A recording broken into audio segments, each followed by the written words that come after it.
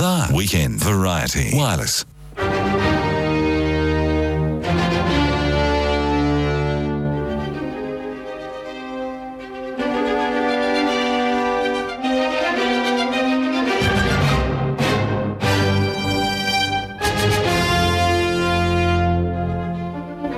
Beethoven's Symphony No. 5, probably the most well-known piece of music on the planet, in the Western world. Anyway, you'd think it would have to be. If it isn't, I'd be interested in hearing suggestions for what may beat it. Everyone knows the da-da-da-da, da-da-da-da bit, and beautifully on The Simpsons, they took the piss as well. Have a listen to this.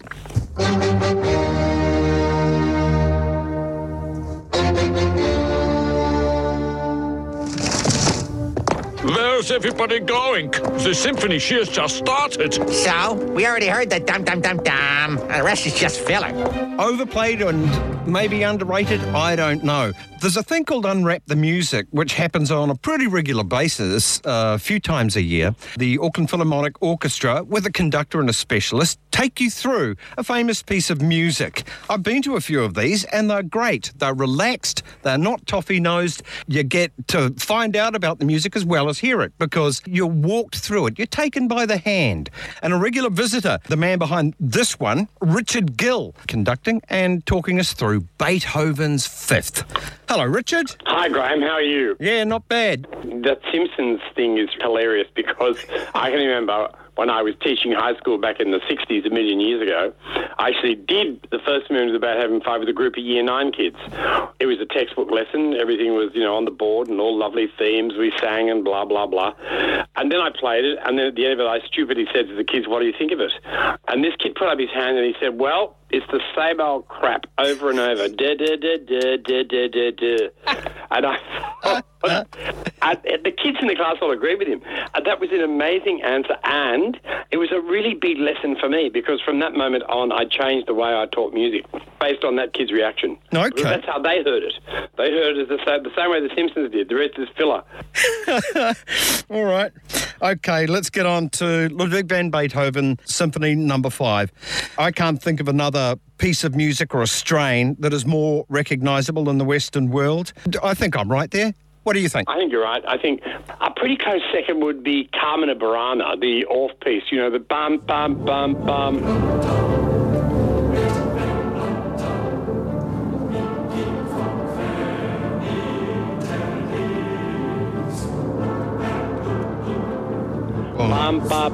That's been used for commercials left, right and centre. But there's no question that opening theme of the first movement is universally known. Maybe the introduction to A Hard Day's Night, that one chord as well. Yeah. Why do you think it has become so well known? I wish I could answer that question in any way truthfully. I've got ideas about it. I think some of it is due to the fact that it was the Morse code sign for victory. So we heard a lot of it in World War II. That 3 dots and a dash is a V in Morse code, and that was very, very well known. I also think it's a fantastic piece. It's a really, really good symphony. People get the fact that it's good. Wonderful pieces of music and exhilarating, glorious sound. So I don't think that necessarily answers the question, but it might contribute a bit more information as to why it's so incredibly popular. It's fun to think about, actually, and to discuss. There probably isn't a dead set answer. We can't scientifically work it out with a test tube, even a chalkboard. But you see, like Symphony 3 was the huge breakthrough, Eroica. Yep. Symphony 7, to me, is much prettier and more appealing, but Symphony 5 still gets through, doesn't it? Yeah, it does. Look, I think 3 is a spectacular work. After 3, every work treats another aspect of symphonic style. By the time he gets to 9, he really doesn't feel the symphony is his métier. And The Metier that I think Beethoven finds himself at home in completely is the string quartet. Yeah. It is fascinating with Beethoven and Symphony No. 9. I've read a few biographies of Beethoven because I'm interested in someone that cantankerous and brilliant. He regretted making it choral. I read that somewhere and I thought, yes, I regretted you made it choral as well. Yeah. Well, I have to say, the Ninth Symphony's not up there on my bucket list, let me tell you. Me either, but they love it in Brussels, don't they? They love it in Brussels. They're big type in Brussels. But part of it is because it's sort of played to death as well. And it's a long haul. And by the time you get to the last movement, you think, I think it should be dinner. I'm ready for dinner. Yeah. So, hey, great piece. But if I were choosing a Beethoven symphony to play to listen to, this is my order. 7, 4, 3, 8, 2, 1, 5. Oh. That's my order. Okay. 5 being lasty pops. 5 bestie pops. Oh, So, gotcha. you know, in the sense that 5 is, I think the whole world knows 5. Yeah. Okay. There we go. Okay. What I wanted to do was understand your reasoning. You're not rubbishing it. No, I'm not rubbishing it. It's a fabulous piece. I mean, when you say, I've got a priority list, that's a priority list of the greats of the greats. It's like having caviar and followed by quail tongue and aspic and then, a bit of beautiful sushi and a bit of glorious sorbet and some gorgeous dessert. It's all lovely. That's all marvellous. You're just sort of, having a beautiful time at the top of the tree. Okay. Explain how these Unwrapped shows work, because I think it's really important for people who may not have previously thought that a classical concert might be for them. It might just be. It is just for them. The people who think it's not for them are the very people it is for. I talk about the way the music is written and the way it is written for the instruments, and we talk about the features of the musical style, what the composer's doing, how the parts go together, what's interesting rhythmically, what's interesting melodically, what's interesting harmonically. Because we've got the Auckland Philharmonic on stage, and they are amazing. They just go exactly where I ask them to go every single time, and they completely understand what it's about. They completely get it. They are the demonstration which is immediate, and you can't get it better than that. It's live, it's instant, and people understand it, and people hear things differently once they know what they're listening for. Someone said it's about demystifying, and it's not. It's not about demystifying, because no one can demystify. No one can do that. Technically speaking, you really can't speak about music because it's abstract, And so people have views, and they're entitled to their individual view to like, dislike, appreciate it how they wish. We hope they all enjoy it, and even if they don't enjoy it, at the Unwrapped level, we're trying to understand the technical sides of things, the way things work, the way things go together to make this extraordinary music work. And the feedback we get from the audience is that they enjoy having the music talked about in this way. Yeah, and it isn't sit down and shut up for a very long time. I mean, it has more of a relaxed feel because you're addressing the audience and saying, have a look at this. And if we have the strings do a bit of that, did you notice over there? Mr. Horns, can we try that, please? Exactly. That's exactly right, Graham. Yeah. That's how it works. That's a lovely thing. Good one. Because listeners will probably realise there are lots of things I like to shove down people's throats, maybe a little too much. One of them is definitely that so-called classical music is for other people. I really don't think it is. No, it is for everybody. The classical music has this terrible barrier. It doesn't. No. The idea is to learn about it is also cool. Yeah. It's okay not to know stuff. Yeah. Nobody in the world knows everything about classical music there is to know. But the great thing about music is we keep finding out more and more and more about music all the time. You don't have to like it either. No, you don't, but you can appreciate it. Part of it is to understand it and say, okay, I understand that a bit more. I don't like it anymore, but I understand it a bit more. Some people say, I really get that now. I didn't think I'd like that, but I really get it. Yeah. So there's something for everybody. Yeah. I've had vicious arguments about Mahler. There we go. Yeah. You never win those. Just at the bus stop. What do you make of Mahler's fit? Bloody rubbish. Okay, anyway. The third symphony we alluded to anyway. It's this big, bold, bursting thing where it's been described as the artist being put at the centre of the music, which is something we take for granted these days with a singer-songwriter, isn't it? And it kind of changed the landscape of this type of music. He started apparently on da-da-da-da, pretty much immediately after the Symphony No. 3. So what bits are the earliest? The fifth was written between 1807 and 1808. It was actually on the board for quite a long time. The third marked a big explosion in formal structure for Beethoven. That was an extraordinary premiere. And they said that Beethoven's symphony would be forgotten because it was rubbish and it was discordant and ugly and awful, whereas the Anton Abel symphony was marvellous and we could understand every note. And we got it, and so it was fabulous. Therefore, his will last forever and the Beethoven will be forgotten. Well, that shows you how stupid those critics were, or how wrong they were, or how ridiculous their judgments were, because it was the third that put Beethoven on the symphonic path we look at now and say, my God, what he was doing was unbelievable. In 7 years' time, after the premiere of the Fifth and Sixth Symphonies, 1808, Beethoven was not what you'd call happy in Vienna. He would not be writing movie script called Happy in Vienna, Beethoven's Life. He was broke. He was looking for money to try and survive because he didn't have a position.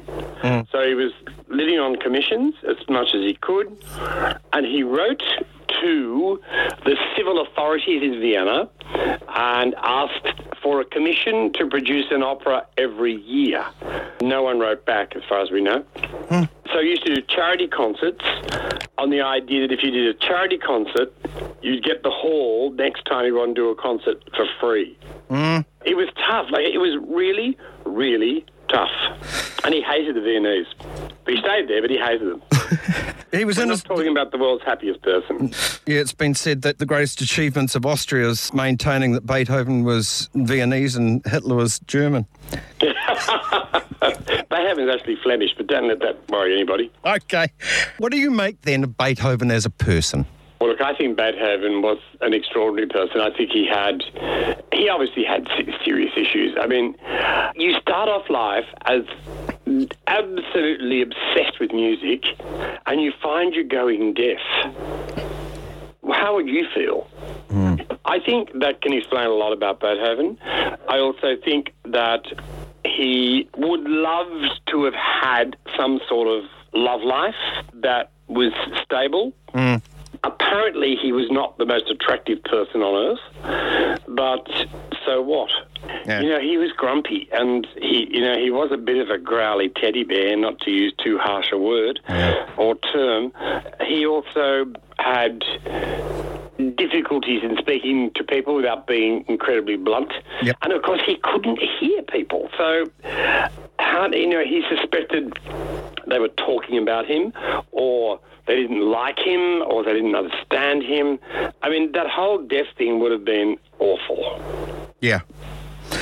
All right, I want to talk a little bit about the music in the Fifth. Gosh, he has a hard time getting it to end. What is he doing there? Is it over?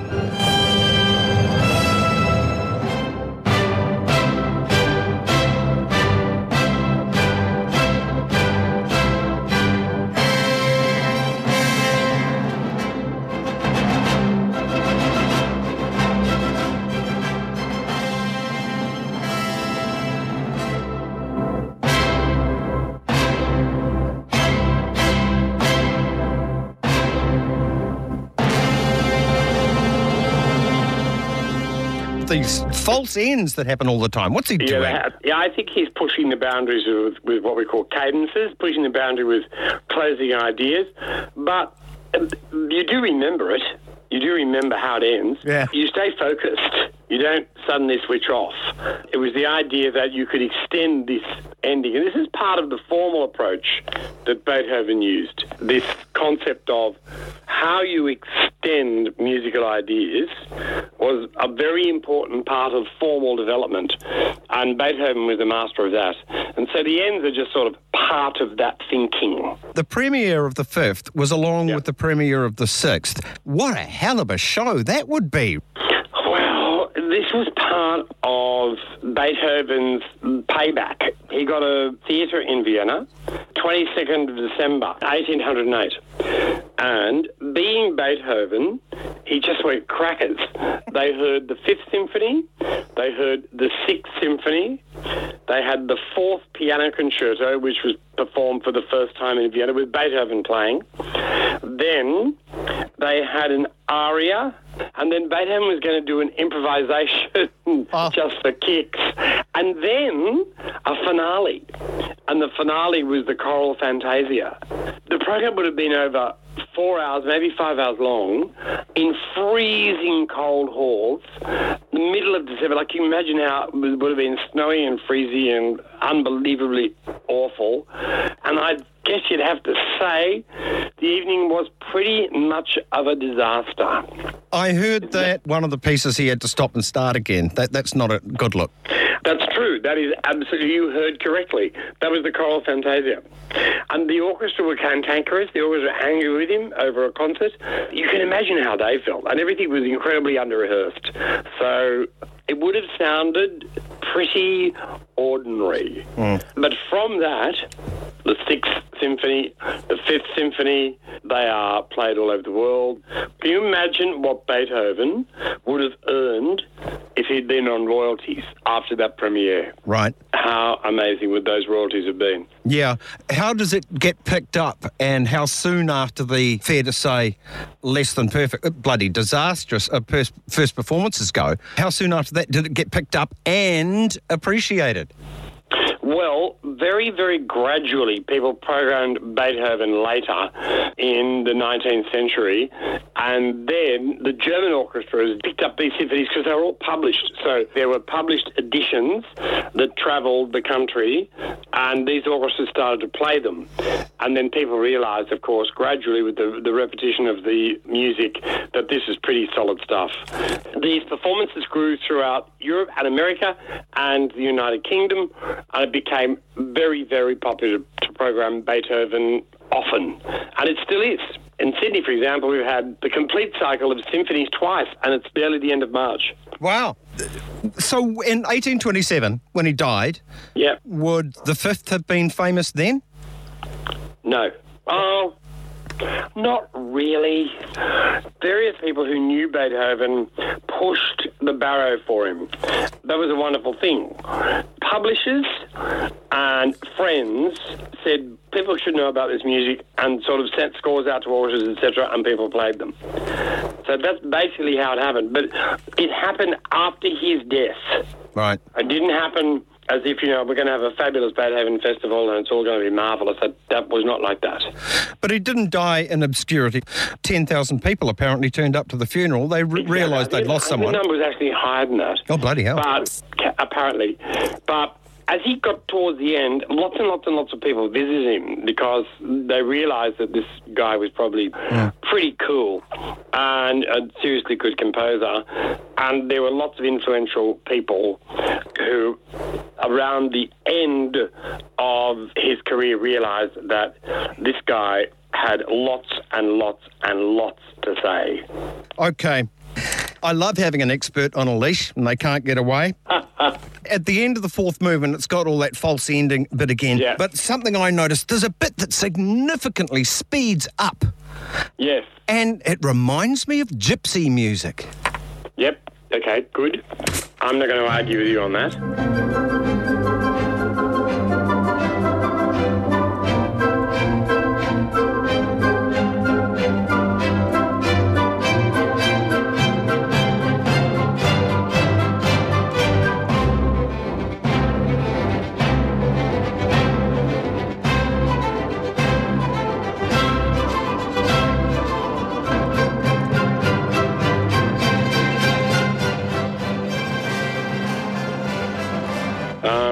That could be Austro-Hungarian influence. Yeah. All that sort of thing. I mean, Mozart and Haydn also were fond of gypsy music and folk music. I loved the that little bit there. Cracker. Absolutely cracker bit. But you sort of need it. We can say this about the Fifth as a little bit of a secret. It's a work in which that little opening theme does appear in different guises. Okay, because the Fifth is so well known, do orchestras steer away from it because it's overplayed, or does it get performed more for bums on seats? Both of those. You could say it's a good works program because it's a popular work. You could also say we won't be doing Beethoven 5 for another 3 or 4 seasons. So it's a matter of getting artistic planners to agree that this symphony is worth doing. My view is 5 and 6 should be programmed together. That would be an amazing program. Yeah. That's all that 1808 music. He was 38. It was midlife-ish. He's at the peak of his powers. And we know at that stage he was getting better and better and better, and he was going to get better. That's the extraordinary thing. Yeah. The music became more intense, more complex, more creative, more imaginative, more powerful. There is no hint that he loses his powers. No, it gets better. It does. In my view, it does. Yeah, it absolutely gets better and better and better. One last thing, and I'm putting you on the spot here. It's dreadful of me. I should have forwarded you this question earlier. No, go ahead. Beethoven, you have 10 minutes with him. What would you ask him? Oh, are you kidding? I would ask him such a lot of stuff. I would ask him about Piano Sonata Opus 10 number 2 in D major. What was he thinking there when he shifted keys? I would ask him about the Fourth Piano Concerto opening. What was he thinking there? I would ask him about Opus 133 String Quartet. What was he thinking there?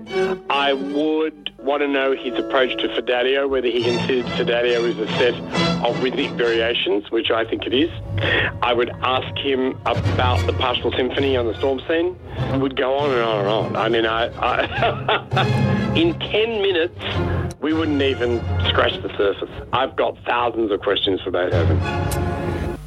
Thanks so much, Richard. Really good fun. And thanks, Graham. We'll come and say hello. I'll stop short of stage diving or streaking, okay? That could be fun. We've been speaking with Richard Gill. Richard, thanks and all the best. Thanks, Graham. Da-da-da-da. Goodbye.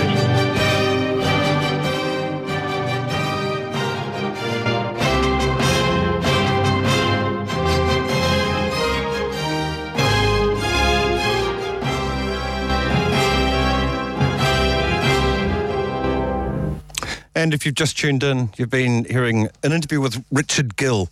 He died last week. What a champion he was for music, and he really took the stuffiness out of classical music. Bless him. What a great musical educator and a champion.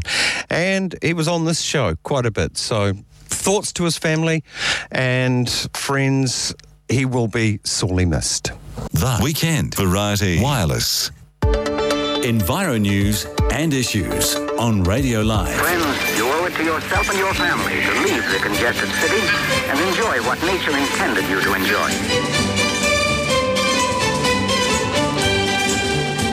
I think you could call it a landmark publication. These sort of books don't come out very often, especially for Enviro News. New Zealand Natural History is what we concentrate on, so you may be able to guess a theme. It's called Bird Stories, A History of the Birds of New Zealand. And on the line, Jeff Norman, who's put it all together. I don't know if I should call you an author for this sort of thing, because there's a lot more than just the writing. This is gathering of an amazing amount of information and imagery. Yeah, it was over a fair period of time. Well, what it is the history of these birds, the human history as well as the natural history, and you don't skimp on either. Everything from wacky marketing ideas using our birds to the very serious thing of evolutionary paths. And how long did it take to put together anyway, Jeff? Well, I worked on it over a period of about 5 years, but I have a day job and I do other stuff. I produce books for other people, so it was definitely a part-time effort. and obviously got more concentrated as we got nearer to the sort of publication deadlines. Was there an anguish over how to approach it? Because it's an interesting division. It's almost like a naturalist's book and the way it's divided up. You've done it by types of bird. I wanted to put it together in the same order as you come across the birds if you were looking at a field guide or something like that. Right. But obviously, probably not so much emphasising the ornithology of the birds, but rather their history and sort of cultural sort of background and so on. Some fabulous human history as well. Isn't it amazing in there? Some things I haven't seen before about how Kiwis were depicted over time. And the first person to freaking draw one. Yeah, and I was actually very fortunate because I went over to the UK last year, and that same skin that is in that drawing, and also in the second drawing in that chapter where they restuffed it about 15 years later and had another crack at it, that same skin is in a museum in Liverpool, and I actually was able to go in and actually handle it and have a look at it. So it's still there, over 200 years later. Wow, because that's, if people don't know, it's that one where the Kiwi is standing bolt upright, basically, isn't it? Which they don't do. Yeah, I think they called it Penguinus australis, so they thought it was a type of penguin at first. Okay, the national emblem, also in marketing, and it's not surprising really, is it? Even a Rolling Stones picture, that was a good find. Yeah, well, it had a wee bit of resonance to me because I actually was at that concert, which probably dates me a bit, but yeah. And the guy who did the poster is still a graphic artist in Melbourne, and I wrote to him and asked him if I could possibly use it. And, Okay, tell us what the poster looks like. We can't see it on the radio. It's basically a very kind of 1970s looking Kiwi having a peck at the Rolling Stones logo, which is like a sort of flower on the ground. The Mick Jagger lips type thing. A lot of it is, unsurprisingly, full of heartbreak as well, because we have some extinct birds, so many close to making it, but didn't. Yeah. Stevens Island wren, tell us about that. And myth versus fact. It was much more widely spread, obviously previously, but its last kind of refuge was really Stevens Island. The myth is that it was the lighthouse keeper had a cat, and that cat was sort of responsible for the extinction of the bird, basically. But the fact, I think, is that it was just, there were cattle, there were farms there were people. I can't remember. I think there were about 11 or 12 people living on the island, and I'm sure the cat played a part of it. But it was more just the overall change in habitat and the other animals there as well.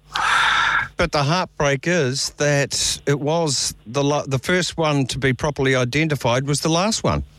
It just about was, yeah, and it was also the scene or the cause of one of the famous sort of stoushes between Buller and Rothschild. They both wanted to describe it, and Buller held his up a little bit because he wanted Ceulemans to do the picture.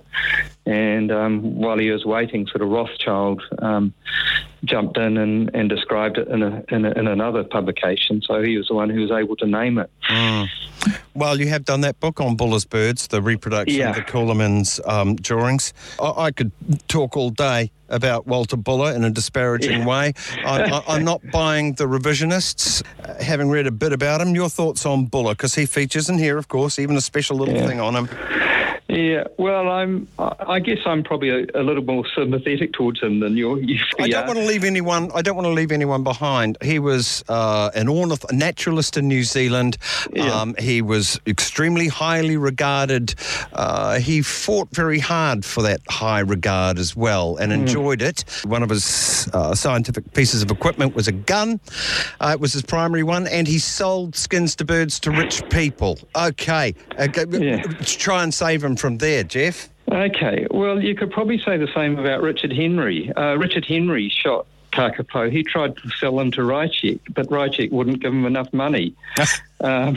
Richard Henry also operated a boat down in Tianau there, and one of his contractors were parties taking stoats over to the other side of Lake Manapuri to release them. And he grew to regret that. He did, and I guess I'm not really criticising him, but I feel that like Buller, he was a man of his time, and it was often probably a lot more complicated than it seems to us from 100 years further on.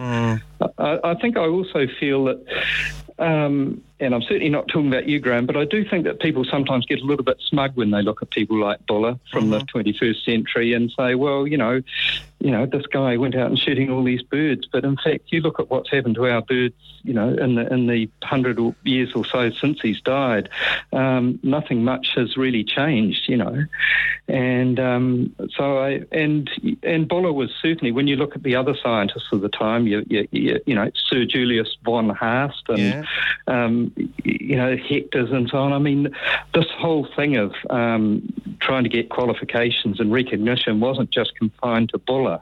No. And he was the other thing that was unusual about him was that he was a colonial. He was born in New Zealand, and most of these other guys were probably better educated than he was, and they'd come from Europe and England.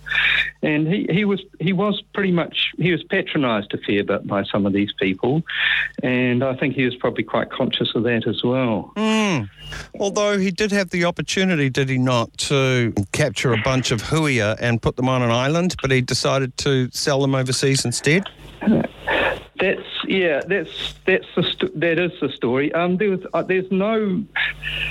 It was suspected that he did that, although that the huia never did actually turn up overseas, so nobody's quite sure what happened to them in the end. But he did. He was, there was some sort of duplicity there, I think. Yeah. He was also, sending laughing owls away and overseas as well. Let's talk about the laughing owl then. But we'll move on from that disgraceful huia affair. I mean, it was 7 huia, wasn't it? And they went somewhere. No, it wasn't. I think it was just a pair. Oh, and went somewhere. And no one knows quite where they went. I think they suspected that they might have been heading towards Rothschild in the UK, but I don't think... they didn't make it to Kapiti Island, put it that way. No, they did make it to the London Zoo. Actually, not those particular ones, but there were, on a couple of occasions, there were live huia in the London Zoo. Isn't that a thing to know? How bizarre, how utterly bizarre. Okay, the laughing owl, an underappreciated extinct bird, and one of those so tantalising we have a clear and very good photograph of. Yes. In fact, there's a couple of photos of the live bird, Its history, how did it disappear? We're talking about the heartbreak extinctions here. Well, again, I guess it was just the loss of habitat and so on, and it was both in the North and South Islands. I think the last one was seen in the South Island in the early part of the 20th century, and I think it was just probably just predated on and losing its habitat. They've actually decided more recently that in fact it's very, very closely related to the ruru, to the moorpork, and they think possibly it's a wee bit like the takahe and the pukeko, in that its ancestor was probably quite similar to the moorpork and came over to New Zealand from Australia, and like a lot of birds got a lot bigger, and it wasn't flightless, but it did spend quite a lot of time on the ground, which probably didn't help much. No.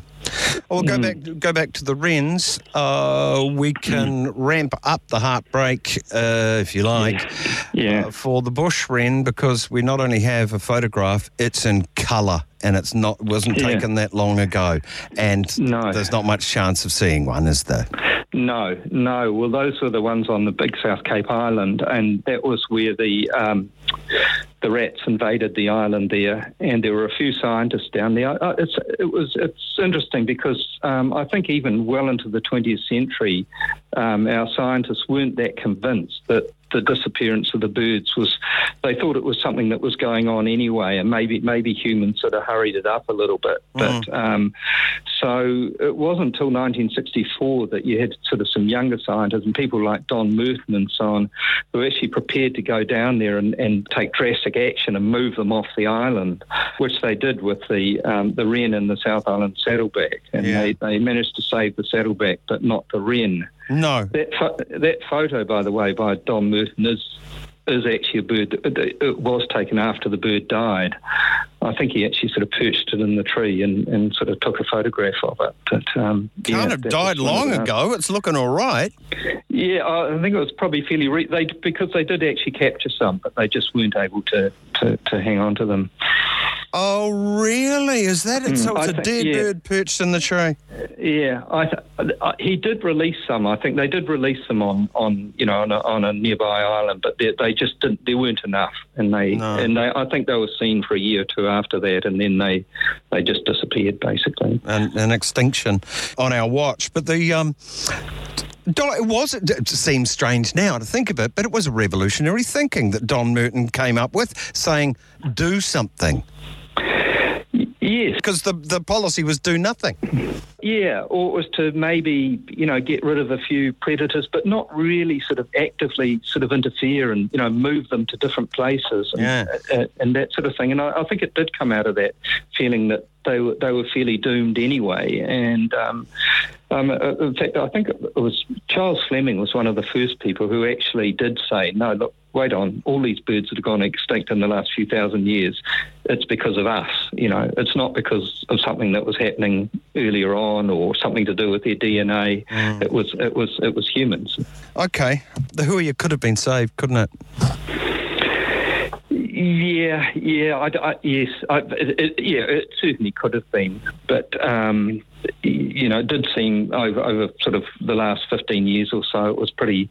It seemed on a sort of a bit of a one-way trip, really. It seemed to have been seen a lot later than the official kind of demise, which I think was about 1907. There was a guy who saw them in. Up in Golan's Gully behind Eastbourne there. And in about 1924, he saw a pair, and he went to the Dominion Museum and said he had seen them, and he offered to take the director of the museum in to have a look at them, or one of the senior people, and nobody was actually prepared to go. They were only going to dispatch someone very junior to go with them. So he said, "Well, I'm not interested. I want one of your top people," and so they never did. And a few years later, they went in by themselves to try and find it, and they never did. Oh, heavens. So, yeah. We're speaking with Jeff Norman, the compiler, editor, author of Bird Stories. It's a huge publication. To give you an idea, this is probably the best way. I'm going to drop it just on the desk. It's heavy. It's about 1.8 kilos, I was told. Hardback, beautifully done. I haven't seen an array of images of our native birds in such a variety of them in one publication before, and something that is kind of weird and shocking. I'm going to say albino Huia and kokako, drawn by our friend Ceulemans from many years ago. I know they're not exactly albino, but they're white versions of these birds. What's going on? What a thing! People are not exactly sure where those two pictures came from, and they're both from different ones. One's held at the Turnbull, one's held at Te Papa. But one of them certainly came from Buller's estate, and I think, and they're unlike the other pictures that he did for Buller for his books and so on. So I think they were actually watercolours that were commissioned by Buller, and of course Buller from life, or did he make this stuff up? Oh, no, Ceulemans, he would have made it up. I mean, because Ceulemans he never actually got to New Zealand. So he would have, definitely not from life. From an imaginary elk. Oh, well, he might have had when you say from life, possibly it was a specimen that he copied. Right. But, I don't know. Oh, my thrust is, were there, I know it's inaccurate, but I'll use the word, albino ones, white ones? Yes, probably. I mean, the same as any other bird, really. Far out. Okay. Oh, I heard a story from John Kendrick. John Kendrick, listeners, is most famous, and you would have heard his work for sure. National Radio, The Bird Call. For years and years, they're pretty much exclusively his bird calls that he recorded. And with his amazing striding gait over our landscape, he did some amazing work making the sound recordings of our native birds. I interviewed him before he died. And he stands up on his hind legs, which are very, very strong, and his shoulders go back. When he said, "I'm pretty sure I heard a pio pio," and he reckoned he heard it in the Orawera. Okay. Yeah. I'm going. Even with John Kendrick, you've got to go, yeah, right. But this is John Kendrick. Yes, yeah. What do you make of that? Because the Pio Pio, another one of our sad ones that may possibly have been savable. I think I heard him say, with a similar thing, that he'd seen a North Island bush wren as well. He talked about having seen that. But look, if there's anybody who's worth believing, it's John Kendrick, really, isn't it? He had that huge experience, and of course he was very involved with Don Merton and so on, and I think he was involved with the rescue of the, the saddlebacks in the South Island, and he certainly was in the ones in the North Island as well. Yeah. Well, it's stories like that kind of make you go, what? Yeah. Because that wouldn't have been that long ago, maybe in the 50s, when he was... Yeah, things can hide. Do you have hope for the South Island kōkako? Yeah, I do. I mean, again, there's some fairly reputable people who have actually seen it and heard it. I suppose... Well, I've got hope that there's a few specimens around, but I don't know how much that means. There's enough to actually sort of breed and maintain a population. No. No, exactly. However they are, I don't think it's going to be doing well. No. And the longer it takes, the less well they're going to do, really, too. Yeah. The book is Bird Stories, Jeff Norman. I do think it's a landmark publication. Beautiful thing. You can go to Potton and Burton and have a look at it. Get yourself a copy if it's your kind of thing. But it's one of those don't get published very often things. So, congratulations and well done, Jeff. Can I just say too, Graham? I as you can see in it, I got a lot of contemporary artists, or a number to contribute, and they were just amazing. I didn't get a single no from anyone, and I wasn't offering money or anything, and I just had the most wonderful reactions from our artists, and they're just so good, some of those pictures. I sort of felt very humble, actually, when, dealing with them. It was fantastic. Nice one. Okay. Glad you included that. Thank you very much. Yeah. Jeff Norman, all the best with your publication. Okay. All right. Thanks, Graham. This recording has been made to preserve a resemblance to the call of the huia, one of our native birds which is believed extinct. We are fortunate to have in the studio Mr. Henry Hamana, who accompanied Mr. Gregor McGregor to Aorangi about the year 1909. The male bird calls with the following notes.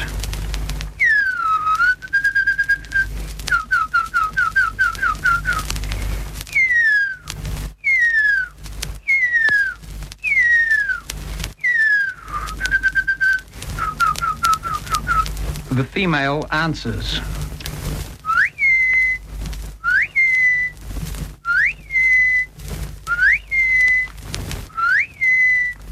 After this, the male replies.